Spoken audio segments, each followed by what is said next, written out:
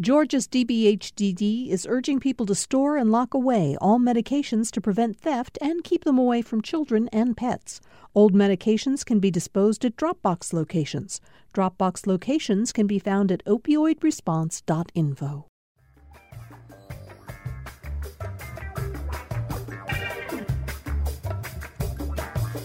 Glad to have you all with us for Political Rewind. I'm Bill Nigut. It's been a very busy time in politics, so let's get right to the panel and start talking about the issues of the day. We're joined today by AJC editor Kevin Riley, the boss of the AJC. Thank you for being here, Kevin. Well, it's good to be here. You know, I'm filling in for Jim Galloway, and I just want you to know that I'll do my best, but I'm no Jim Galloway.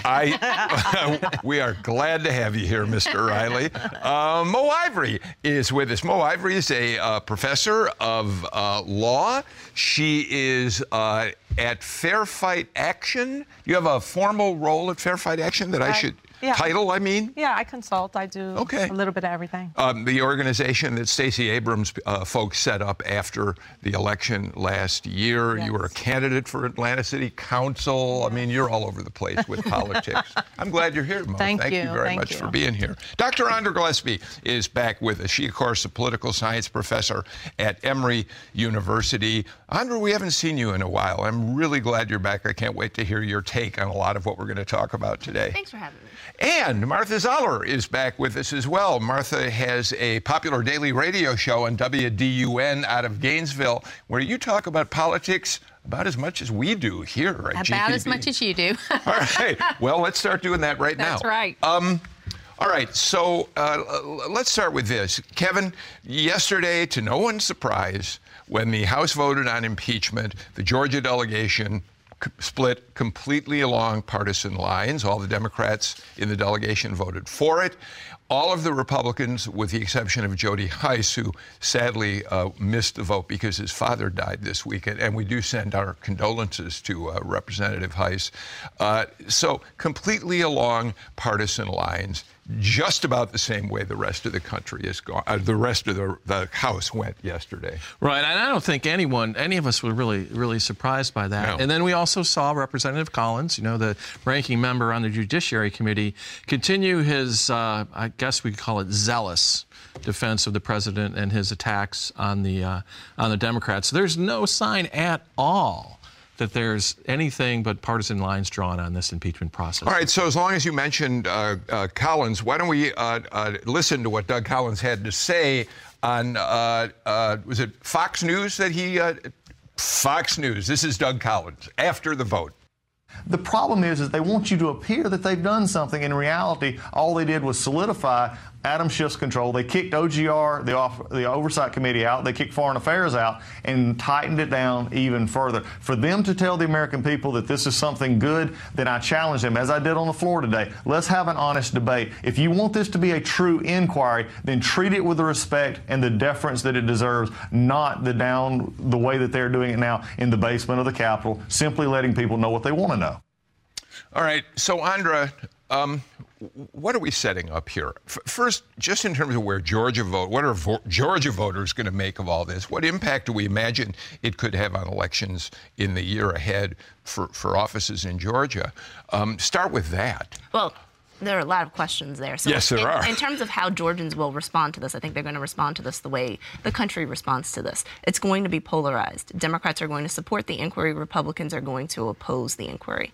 I think the big kind of meta question here is how process has been weaponized here, and how this is really evidence of the fact that Democrats and Republicans don't trust each other. So everybody sort of thinks that people are coming to the question of how to set up the rules for this inquiry with bad faith, and that is governing everything that's being done here. I also think that that helps to call into question motives. So, you know, in particular, when we think about people talking about rules and process, rules and process, rules and process, what do you do sort of when the rules and processes that are previously agreed upon don't work in your favor? Do all of a sudden you throw up your hands and say dirty pool and I don't want to play, or do you go along with the process? So I think that there is this bigger normative question that we have to ask here, at least as far as how this is going to affect the 2020 election process. I mean, there are going to be some people who will say that, you know, the president may have done wrong, but maybe this isn't impeachable in terms of removing him from office. Perhaps this should be settled at the ballot box because we are so close to an election. There are going to be people who see no wrongdoing and are going to want to defend the president at all costs. I think some of the bigger questions that have come up would be, how is this going to impact the primary elections, especially with so many senators participating in that process. I think for the lower tiered senatorial candidates, it actually really doesn't matter. You should go back to D.C. and participate fully as a juror, in this race. But I mean, there are a lot of interesting questions that get raised by this. So let's talk about one person who is going to have to deal with this in her reelection campaign, Martha, and that's Lucy McBath. McBath did about, a month ago or so, vote for a resolution that sort of started the impeachment process on its way. She hasn't been enthusiastic about talking about it a lot. But yesterday she cast her vote in favor of the investigation, the formal process, which will lead to open hearings. Do we have any reason to think that Republicans are going to make genuine inroads against her as a result of this? Well, the challenge she's got is twofold. One, they might make inroads depending on how everything plays out. But two, your first reelection is always your most difficult one. That's the one where whether you are, a Democrat that was elected in the last cycle or a Republican that was elected in the last cycle, it's the most difficult in that time. So she's going to have her most difficult reelection in a swing district, I think could be fairly said is a swing district. So it's going to make it more difficult for her, I believe. And this vote itself was interesting because typically process votes, and again, I agree with you that there's a lot of moving parts related to this. They're usually a lot broader than this one was. There's 36 votes that separate this one. 2 Democrats did vote with the Republicans. And there are, I think, something like 40 districts, and I could be a little wrong one way or the other, where people are up for their first reelection in districts that President Trump won in 2016. So that, that's not a lot of votes that you have to shift when it comes right down to impeachment to be able to have this be a loss and not actually ultimately end up in impeachment. I don't think that's what's going to happen ultimately. I do think that we're going to see an impeachment at some point in time, but I don't think we'll see a removal in office. So to answer your question, Go ahead. A removal from office. Okay. But to answer your question, I think Lucy McBath is kind of on, when the logs are across the river and you're walking across the river on those logs, it can go either way. And I think that's where she is right now. I mean, I think there's no question, right? I mean, she doesn't want to run on this issue. I mean, when she was elected, right? How was she elected? That's exactly what I was going to ask you, Mo. We know that Lucy McBath was successful in her first campaign, or we think we know, because she emphasized, certainly guns are always going to be a part of her portfolio. But beyond that, pre-existing conditions became a major theme of her campaign, and we all believe that had a lot to do with her getting elected in the first place. Now, facing re-election, how hard is it going to be for a McBath or some of these other swing district Democrats especially to talk about anything but impeachment? Yeah, it's going to be difficult, and I think that she's going to have to work really hard. I feel for the position that she was in, on Thursday to have to make a decision and stand where she has to stand. But I don't see how she could have done anything else. If she wants true Democrats to come back out and support her, if she wants leaning Republicans that voted for her to continue to support her, she has to be true to what she stood for. And so I think that she did the right thing. But I think she has, even before the vote on Thursday, I think she has an uphill battle no matter what, and many do. So I think this is going to be an issue you're not going to be able to get around. You're going to have to address it. You're going to have to we have, like you said, so many unknowns, time frames. How are things going to change once, it goes into full swing? So I think that she has to be very careful about the way she presents. Of course, presumably, Andra, by the time we get to the general election next November, the impeachment process will be, given our news cycles today, ancient history. Yes, we hope so. And so I think in a swing district like this, I think the fundamentals are still the same. This is going to be a race of whoever gets the most people out to vote wins. And I think the question is impeachment a mobilizable issue for Democrats and or Republicans? So is this the type of thing that riles Republicans up so that they not only support President Trump at the top of the ticket, but also the down ballot races? Or is this something that will make Democrats mad such that you see record-breaking turnout that could help a Democratic candidate like McBath? Bill, do you really believe that timing? I'm interested in what everyone thinks about this. We keep hearing this finish the inquiry by Thanksgiving? Is that the thing people keep talking the trial about? in December. Now they're saying Christmas. Well, I mean, setting aside for a moment, right? They've got to put a budget deal together by the end of November. We talk about that another time. But when does Congress ever get anything done even close to on time? I mean, I have to believe this could drag on for a long time. And then you have to start asking yourself, who does that help or hurt? Martha? Well, I mean, I think that the big challenge is, and to your point where you said the people that believe in you are going to get out for you again because she's got to do what she promised to do. Well, that's true whether it's Lucy McBath or it's Donald Trump and everybody in between, is if you can get the people out that you want to. In 2018, we had this election where Democrats turned out like a presidential election and Republicans turned out like a midterm. The question we don't know, and I love that you pose those questions, how will 2020 be? Will everybody turn out like a presidential, or is there a level for Democrats that's even higher than a presidential? We don't know that yet. And so, there's a lot of votes on the table, and it has nothing to do with suppression. It has to do with more turnout and how you're going to get people out.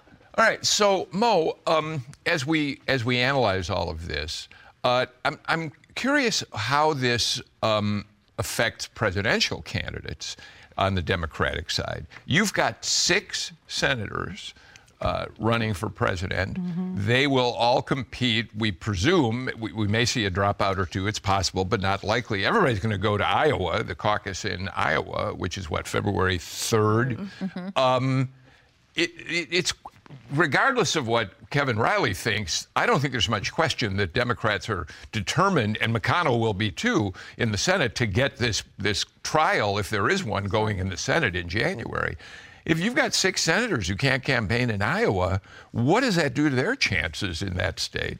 I think that's a real concern. I think they have to really, it's hard to plan without knowing time frames, but I think in sort of preliminary conversations inside of campaigns, they have to be considering certain alternate plans for whatever happens. On the flip side, we have seen oftentimes that when a senator is on the Judiciary Committee, or, we can think about Kamala Harris, asking poignant questions and getting that spotlight moment and being able to take it and ride it in the media. So there is also a unique opportunity for the ones who have a seat at the table to sort of try to differentiate themselves from each other by being extra special in the Senate trial. But I do think it's a concern. It's probably a good thing for Joe Biden. It's Vice President Biden. It's probably great for Mayor Buttigieg and others that, don't have this situation. But again, I think if I was on the side of a senator, I would be saying this may be a prime opportunity for you to stand out and make a big media day. Andrew, that's a good point, because we know Kamala Harris did herself a good amount. You did a lot of good for herself in some of the ways in which she questioned witnesses in some of the hearings she was involved in. Nevertheless, Pete Buttigieg, Joe Biden, they're going to be happily campaigning in Iowa. Kamala Harris, who this past week cut down on her staff, her expenses, she's somebody who really needs to figure out a way to make a move before the caucuses. What do you think about how difficult this becomes? Well, I think it's an interesting role for the senators to play, because they're playing the role of jurors. Yes. Right. And so, and thinking of sort of like who's going to get the spotlight, it's going to be lots of members of the House in particular when these hearings kind of come up sort of through committee. The thing that I think I would be most concerned about is that if the candidates don't have an infrastructure already in place in Iowa and in New Hampshire in particular, unless they get a massive influx infusion of cash by now, they're not going to have it. Yeah. And so at the end of the day, while you do want the candidate themselves to be present and out kind of, pounding the pavement and shaking hands and doing all those other kinds of things, the truth is no one candidate, no one person is ever going to be able to touch every voter in Iowa and New Hampshire. So they are reliant upon their staff and their volunteers to be able to do it. If they don't have that infrastructure there now, then they can't do it. And so as long as somebody from that campaign is touching voters, they are probably sort of in as good a position as they were going to be in. The extra rally probably isn't going to do much for them. Okay, so we already know that Pete Buttigieg has a significant ground game. Elizabeth Harris has a big ground game in Iowa particularly. I'm not quite clear on who else is really as well organized as those two are at this point. Sanders are you? Is pretty well organized. I think the biggest challenge is going to be for Cory Booker and Kamala Harris. Because they haven't been able to get the money. They've had to make changes in their campaigns. And it pains me to say it because I think they add a lot to the race. But there's got to be some conversations, and it's a tough conversation to have. I've been a candidate. I know it's a tough conversation to have. When is it time to get out? Yeah. And that's a hard one. I got us away from the Georgia reaction to impeachment, and I don't want to completely get away from that because I want to be able to share with folks some of the reactions that we got. We got reactions, Kevin, from the Democrats yesterday. They went on the shows, they tweeted out videos. So let's, before we do anything else, come back to the Georgians in the delegation, and let's listen to Barry Loudermilk. Well, I'll tell you what. Tom Faust is saying he wants me to read the tweet that Jody Hice put out first. And, of course, again, Jody Hice couldn't be up there for the vote because of the loss of his father. But here's what he said. House Democrats just voted to legitimize an unfair and corrupt witch hunt. Dems rebuffed every attempt to improve this sham resolution. Instead, they've given Adam Schiff, a known liar and leaker, free rein. Democratic integrity has gotten lost down a black hole. Can we play the Barry Loudermilk clip, too? So I want to get to that one, Kevin, and then I want to raise a question about how Republicans are dealing with this process argument right now. Here comes Barry Loudermilk.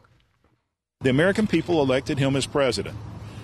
And to use the power of Congress, the power that we have here to undo an election, I don't know how the American people can trust the election process in the future or even this body in Congress. And I think that's a message that we're sending to them.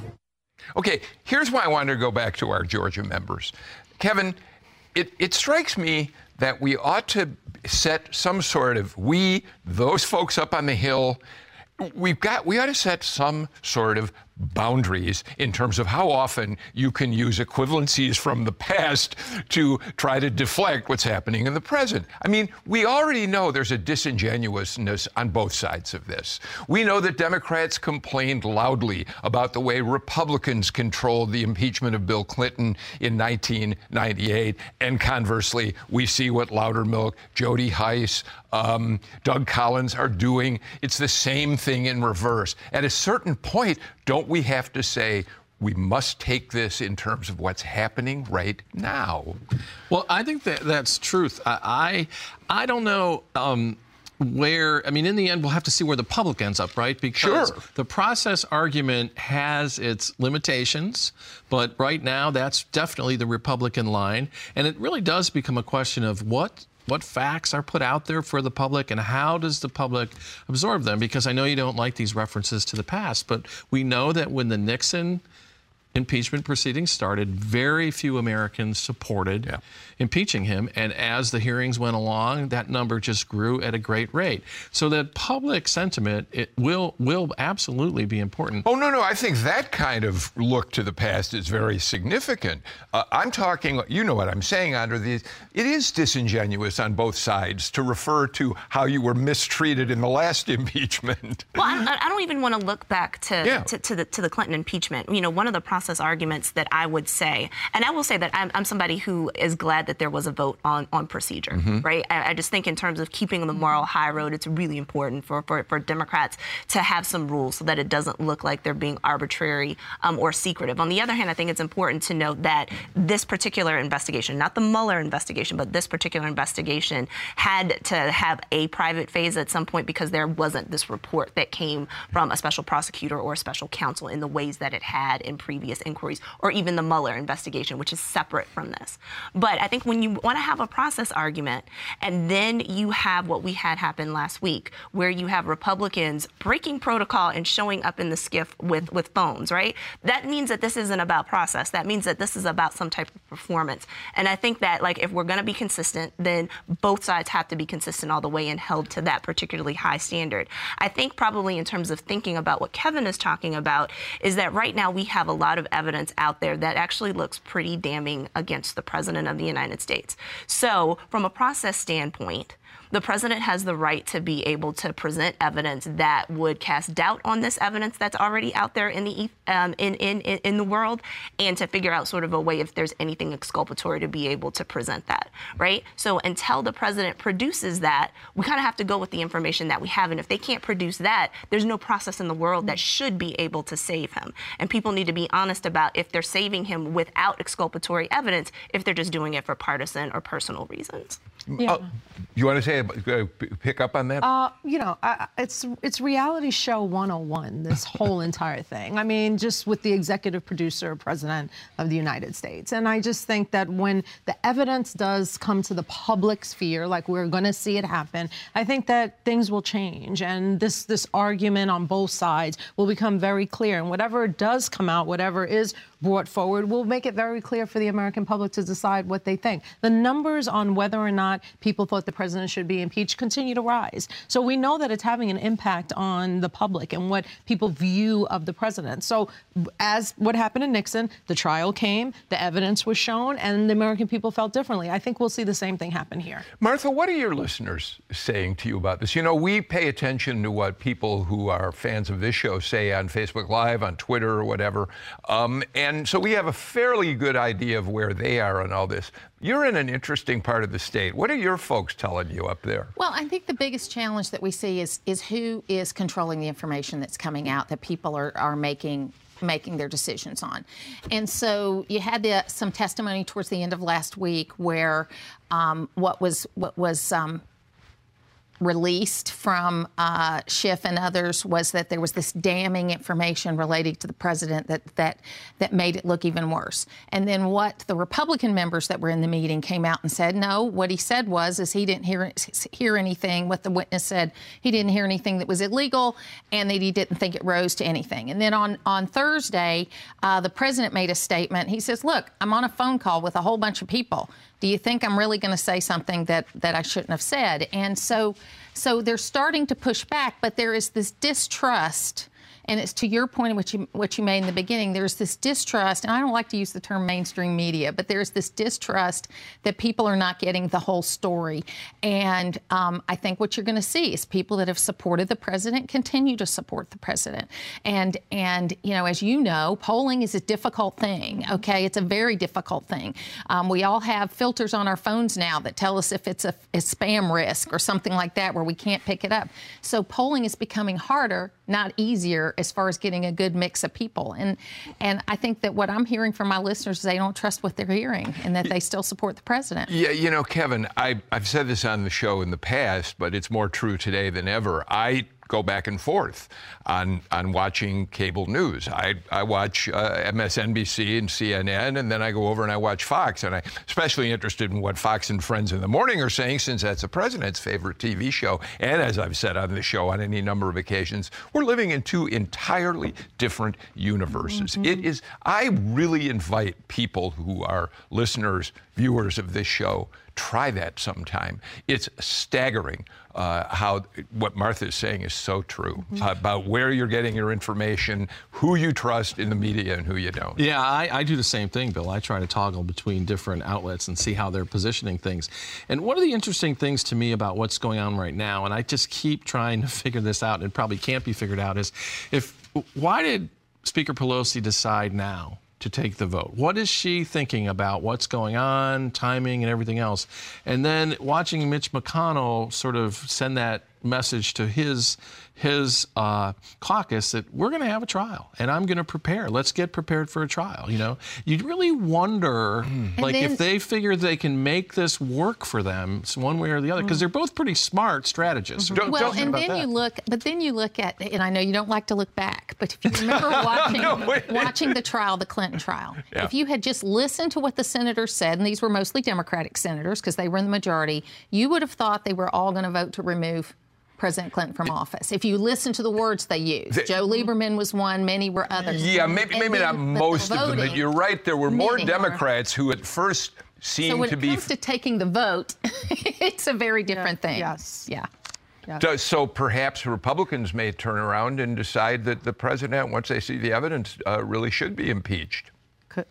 I don't think impeachment is a question. Removal from office is the big one. Because it is that is something obviously you can't go back from. Yeah. And he would continue to run for president. So I think and that's a party. I think the question there is what's going to happen in the House. Yeah. So we saw this pretty strict party line vote. And the two defectors defected for different reasons. One wanted to make sure that it was bipartisan. And the other, it was really kind of hard to figure out exactly, what he was saying. It would almost seem like he was more left of those who voted for impeachment. Right. I agree with you there. So, but when it comes time to actually issue the articles of impeachment, so after the open hearings in the House, what I think you're going to see is, I'm wondering, sort of based on the party line vote, is especially those retiring Republicans, whether or not some of them would potentially defect. And so they disagreed on process here, and so they can align with their party on this, but they can make the claim that they were sort of swayed by the preponderance of the evidence when it gets to a public hearing, that they'll do something different. Right. And then that might be a signal of what we'll see in the Senate. I got to get to a break, but Mo, before I do, let's pick up on Kevin's question. Why Pelosi finally, after saying for months, holding the line against starting an impeachment inquiry, saying it has to be bipartisan, she finally gave in. I mean, I would argue that one of the reasons she gave in is she ran out of time to keep her caucus behind her on this, and she had the Ukraine phone call and apparently some other evidence that perhaps now the president had really crossed a line himself. Yeah, I mean, I would say that those are probably important things to consider. I think that she has a lot more than she had before. We don't know necessarily everything that was said in these closed hearings. I think when you think about, well, they're both smart strategists.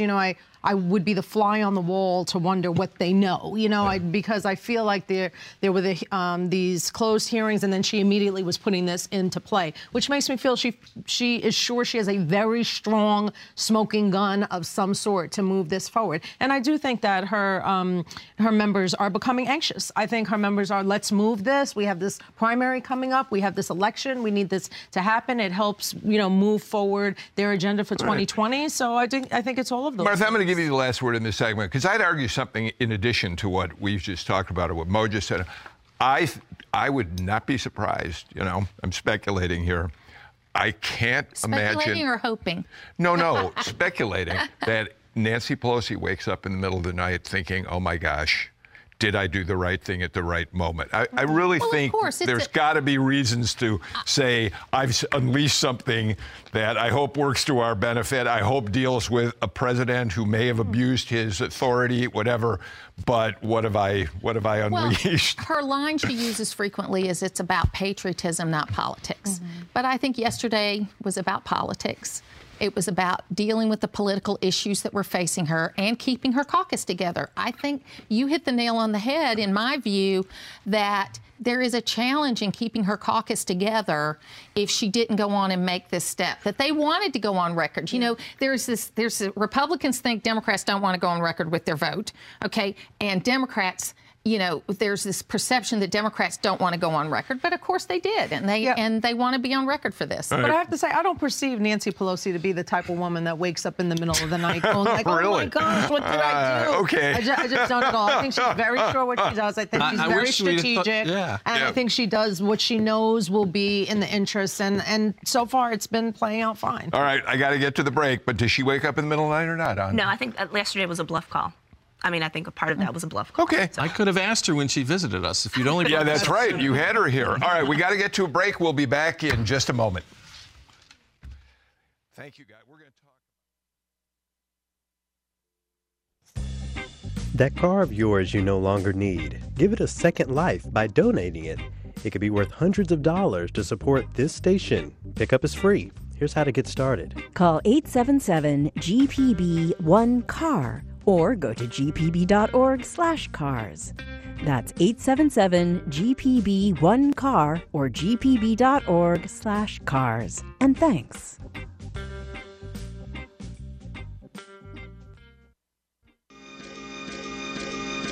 Catching up on errands? Got your hands full doing chores or making a nice dinner? Well, we can't help you clean up the kitchen, but GPB can keep you company. And we can help keep you informed and entertained while you're at it. All you need is your voice. That's right, your smart speaker is also a radio. Go to gpb.org/smart, where we'll walk you through how to set it up. We've got some state issues that we want to turn to right now. This week, we learned from the Secretary of State's office that they plan to take 313 people off the Georgia voter rolls. 13,000 people.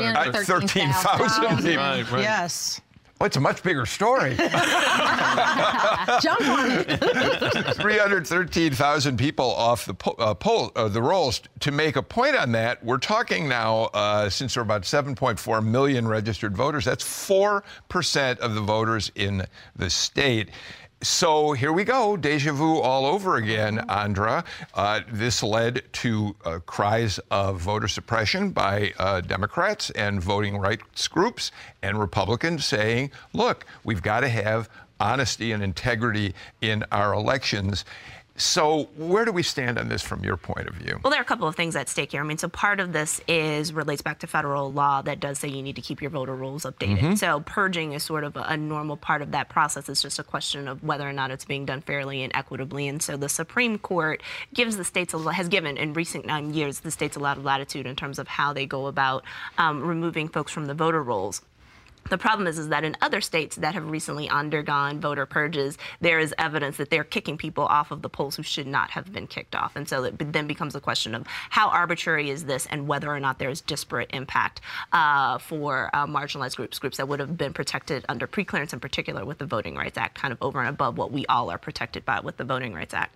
So the question is whether or not this is being used as a partisan tool to keep likely Democrats who are going to be disproportionately of color off the polls, whether or not they are going to be the ones who are going to have the hardest impact of these rules. All right, so Mo, two things about that, and I know at Fair Fight you're very concerned. This is one of the big issues for the organization. But okay, so the Secretary of State released the list of names, which there were some Democrats were skeptical was going to happen, but in fact they did release the list. And here's what the AJC, Kevin, reported. Nearly 2/3 of the cancellations were either because people had election mail returned as undeliverable, or they'd filed a change of address request with the Postal Service showing they'd moved to a different county or state. The remaining 120,000 people on the list had no contact with election officials since before the 2012 presidential election. It strikes me that maybe you look at that second group, you're off the rolls because you didn't choose to vote, which should be my right. But the first group, if your mail's being returned, if you've already said you've moved, is it not appropriate to question whether you should re-up your registration? It's legitimate to have sort of a mandated maintenance of the voter rolls, like you discussed, and that's very important. But it is very true in many states, like Ohio, for example. 20% of the people that were being purged from the rolls were not for those reasons. It was not because they had moved. It was not because they had died. It was just a tactic of voter suppression, which we know is a real thing. So it's important to note that the Secretary of State's office was not going to readily release that list. They were pressured to release that list by many organizations, including Fair Fight Action, ACLU, many organizations. And so they have now released it. So what will happen? Organizations that care about voter suppression, that want to make sure those 120,000 plus is an accurate number. They'll check it over, and then they'll begin to get in contact with these people to make sure that they are back, they can get on the voter rolls. Bill, I don't want to drag us into the weeds here, but this is, I think, a good thing for us to know and for our audience to know. I mean, what are the rules? I mean, the simple rules, right? If mail is returned from my address, does the law require that the Secretary of State take me off the rolls? In other words, when is the Secretary of State simply following a law that he must follow, and when are they making judgments that people feel should be challenged? Because there are some laws, right, that they have to follow. Yes, well, the idea that somebody can be removed just because they haven't voted in a certain cycle since the 2012 cycle, for example, is not a law that you can just take people off. When people have died, when people have moved, yes, if their records are not accurate. Even to a different county. I just moved to a different county. Yes, okay. It is. The onus is on you to change your registration to that county, to make sure, like you said you did, you went on and you looked and you made sure that you are registered, all the accurate things are there. But not the idea that just because you didn't vote since 2012 that you should then automatically be purged from the rolls. I think to step back from this for just a moment is the couple things we need to look at is, one, we're now the 8th largest state in the United States, which means we have a lot more people moving in than moving out, but we have people moving in and moving out. So we need to make sure our processes are up to date as far as how we do that. As I understand it, and I think the Secretary of State's office is trying to be more transparent, and I think they should be more transparent as to how they do this. And as I understand it, if you haven't voted in a certain number of cycles, then you get a letter. If you don't respond to that letter, then other things happen. But it's about a 4-year process, and I think in this case, more than that. 2012 is more than that. It's a pretty long process before they actually move But Martha, off. it strikes me that Republicans make some of their own trouble on this. So we should first point out the legislature did pass statutes in this past session that took care of some of the problems based on pressure from organizations like Fair Fight and other voting rights groups. You get notification in a way you didn't before if you're taken off the roll. But exact match. It's very difficult to justify the kind of terms that are involved in having, not putting junior after your name, having a Hispanic surname that somebody has put down incorrectly on the voter registration. I mean, there's that. There's Brian Kemp.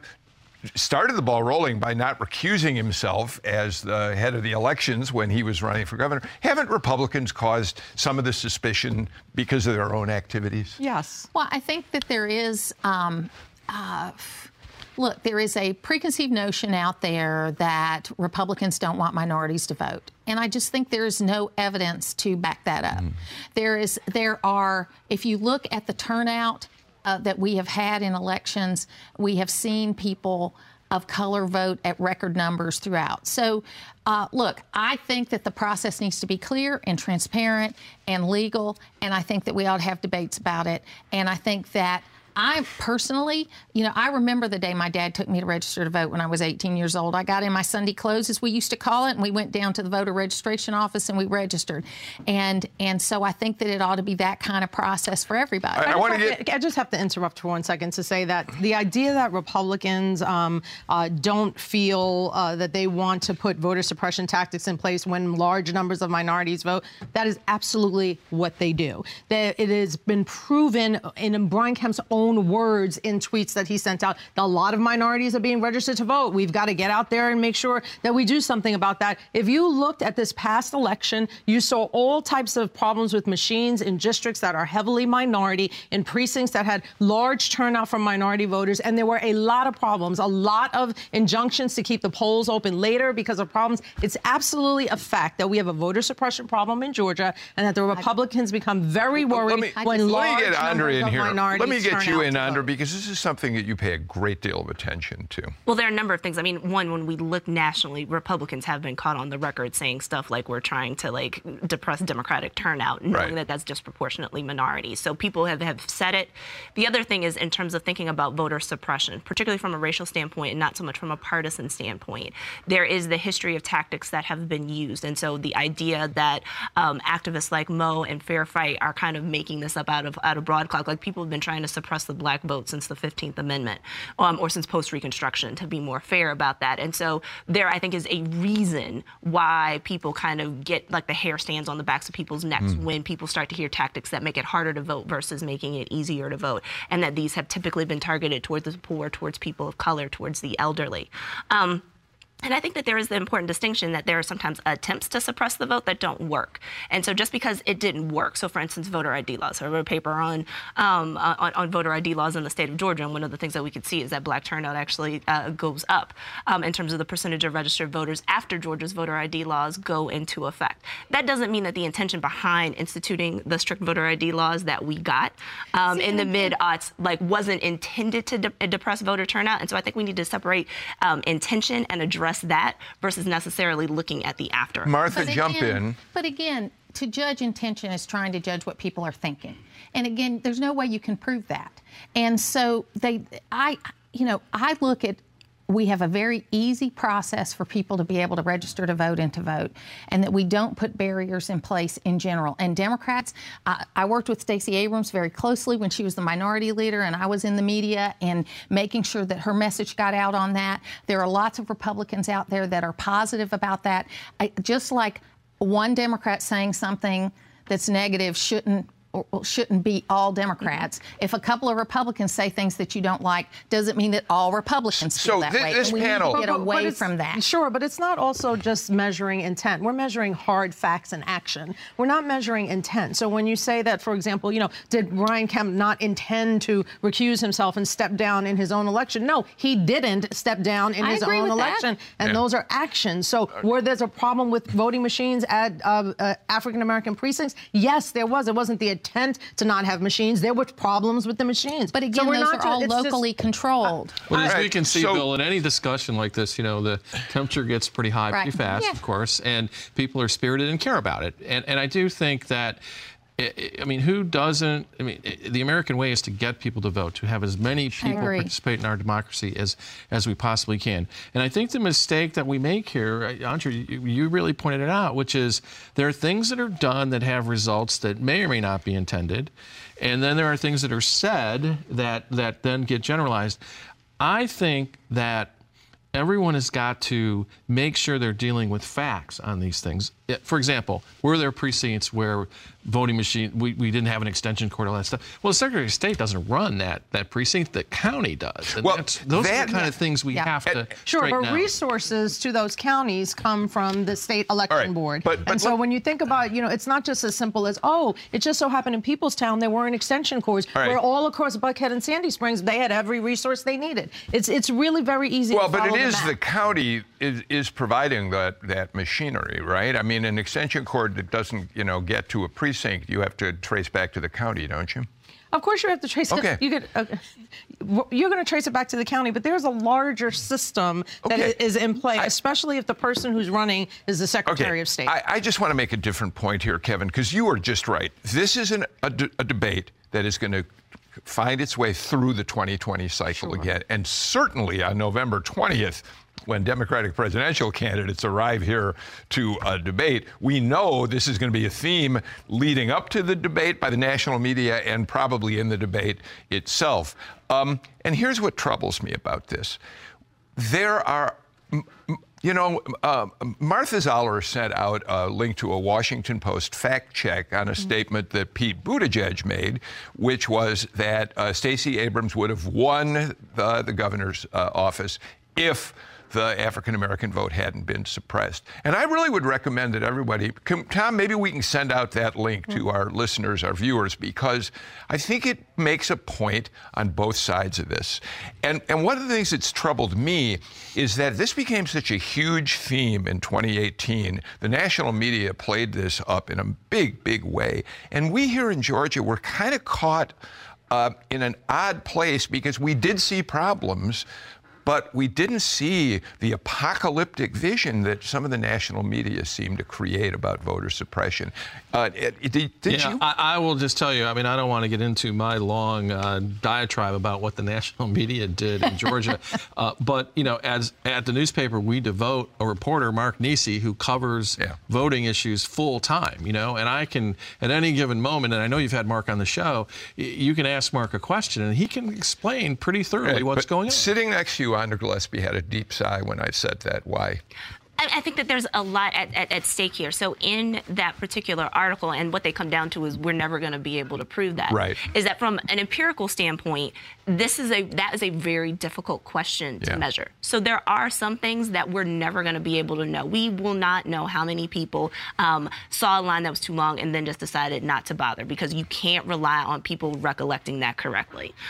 So those are the kinds of things that are always going to be unknown. But what we do know are optics. And what we do know is the historical context. And so when people try to make claims about instituting certain practices and try to act like, we couldn't have possibly thought or anticipated highlighted a potential disparate impact, or that it looks like stuff that has happened before, for the last 100 years, then that is where the problem is, and that's where we need to find common ground. All right, absolutely. Perception as much as reality. I have got to get our final break the show out of the way. As I do, Mo, let me just say quickly that we are only going to hear more about this because we learned this morning in the AJC that Stacey Abrams has now signed a contract to develop something in Los Angeles that may be a made-for-TV movie, who knows what, that perhaps voter suppression will be the theme of. Yeah, she is dedicated to, solving this issue and working hard. There's a lawsuit going on right now, and we, at Fair Fight want to do everything we can. And Stacey is a national figure, perfect to address this issue on a national stage. Thank you. I got to get to a break. We'll be back. We're going to talk a little about the governor's waivers for health insurance. Millions of Americans are getting 7-year car loans. The monthly payments are lower, but they can cost thousands of dollars extra in interest. And some buyers wind up spending more than they should. I wonder that a lot. If the loan had to be 5 years, what car would I truly have driven off the lot that day? The rise of the 7-year car loan this afternoon on All Things Considered from NPR News. 4 till 7 today on GPB and gpbnews.org. Moths seem to play the part of the ugly step-sibling for the more beautiful butterfly, but underneath their humble exterior, they're more valuable and fascinating than you think. I'm Ira Flato. This week on Science Friday, a journey through the wonderfully weird world of Lepidoptera. A lot more than just holes in your sweater. It's all on Science Friday from WNYC Studios. Join us this afternoon at 3 here on GPB. Exciting news for us here at GPB Radio. Monday, if you watch us on Facebook Live, we're going to be in our brand new talk studio. So I hope you will join us, get a chance to see this very modern facility starting at 2 o'clock on Monday afternoon. Facebook Live, just go to the GPB news page and you'll see us there. All right, we've got to get 2 subjects into this very short last segment. So quickly, the governor, we saw 2 of the waivers he plans for health insurance that he's sending off to the feds, hoping to get approval on. Expanding Medicaid isn't part of that yet. So one of them is, Kevin, offering subsidies to people who buy on the exchanges. We don't even have time to get into that today, and it'll get us into the weeds in a big way. But we will discuss it in the weeks ahead on the show. But the other one that's really interesting, because it's a first-in-the-nation waiver opportunity for him, he wants to pull Georgia out of the federal exchange, get the money the feds give to the state, some $6 billion, and start basically his own Georgia exchange. That's dramatic, and I suspect is going to get to be incredibly controversial. He did promise something bold, and so that's it. And, we had Errol Hart on the show, who's our healthcare reporter at the AJC earlier this week, and I talked to her about it before I came on the show, and she said it will be controversial because what will happen is private companies will have their place on that exchange. You'll be redirected and have to choose. And some of those operators are just outstanding in their way they can guide people through this process, and certainly others are less. Yeah, Martha, as it is right now, if you want to buy on the exchange, you go to the federal website, health.gov, and you make your choices right there. It's all laid out for you. What Brian Kemp would propose is that when you go to health.gov, you'll be redirected to a state site of some sort that, among other things, may offer you a list of private insurers who can give you different plans that you can choose from. And it just strikes me that's going to be really... And in fairness, I left the governor's office in June, worked for the governor until then, and I think one of the... and I'm on COBRA right now, so I'm one of those people dealing with health insurance issues right now, okay? So I think one of the biggest challenges we're going to have is that many of the plans through the exchange weren't recognized. There are whole communities, like in the 14th and the 9th and the 7th District, most of the hospitals don't take any of the ACA plans. So what, I don't know if this is the answer, right? But one of the biggest challenges is that if you have a plan that no hospital will take, do you have a plan? And that's what a lot of Georgians throughout the state are dealing with. Georgia has the fifth highest rate of uninsured children, 217,000. And it's going up. Yeah, we just learned that the other day on our show. Yeah, it's 40th ranked for health of women and children. $10 million cut from state agencies who run Medicaid. There's been a cut to Morehouse School of Medicine Center for maternal mortality. We have a huge maternal mortality problem in Georgia. This is just a bad idea.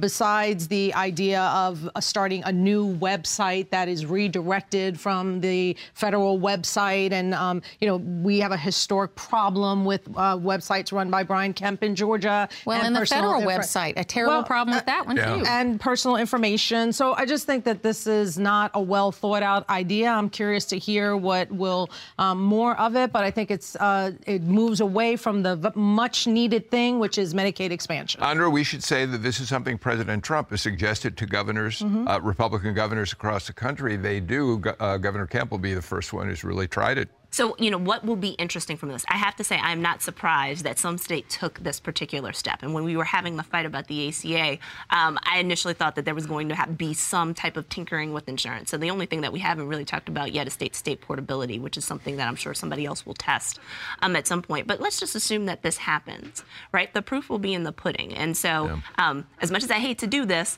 because I am a social scientist, I like experimentation and all of these kinds of things. And so we have to wait to see whether or not this works. And so some of the things that we can look at, people have done interesting work matching states that are comparably situated socioeconomically and looking at the only difference between them being, who expanded Medicaid versus who didn't. What do health outcomes look like in the state? So I think what will happen here is that if Georgia becomes the test case and this becomes a success and we see those outcomes improve, then we have to sit and sort of adjust what we think about what those, what are the best ways to provide health care for folks. But, unfortunately, if this goes badly, then there will be a lot of people who will suffer for it. But that could be true for any type of policy. So it's all part of sort of the policy implementation and feedback process. All right. We're going to have a lot of time to talk about this, and each one of you is invited to come back at some point, and we'll discuss it as Despite it moves our forward. behavior today, we're Kevin Riley, boy, talk about firing up the culture wars.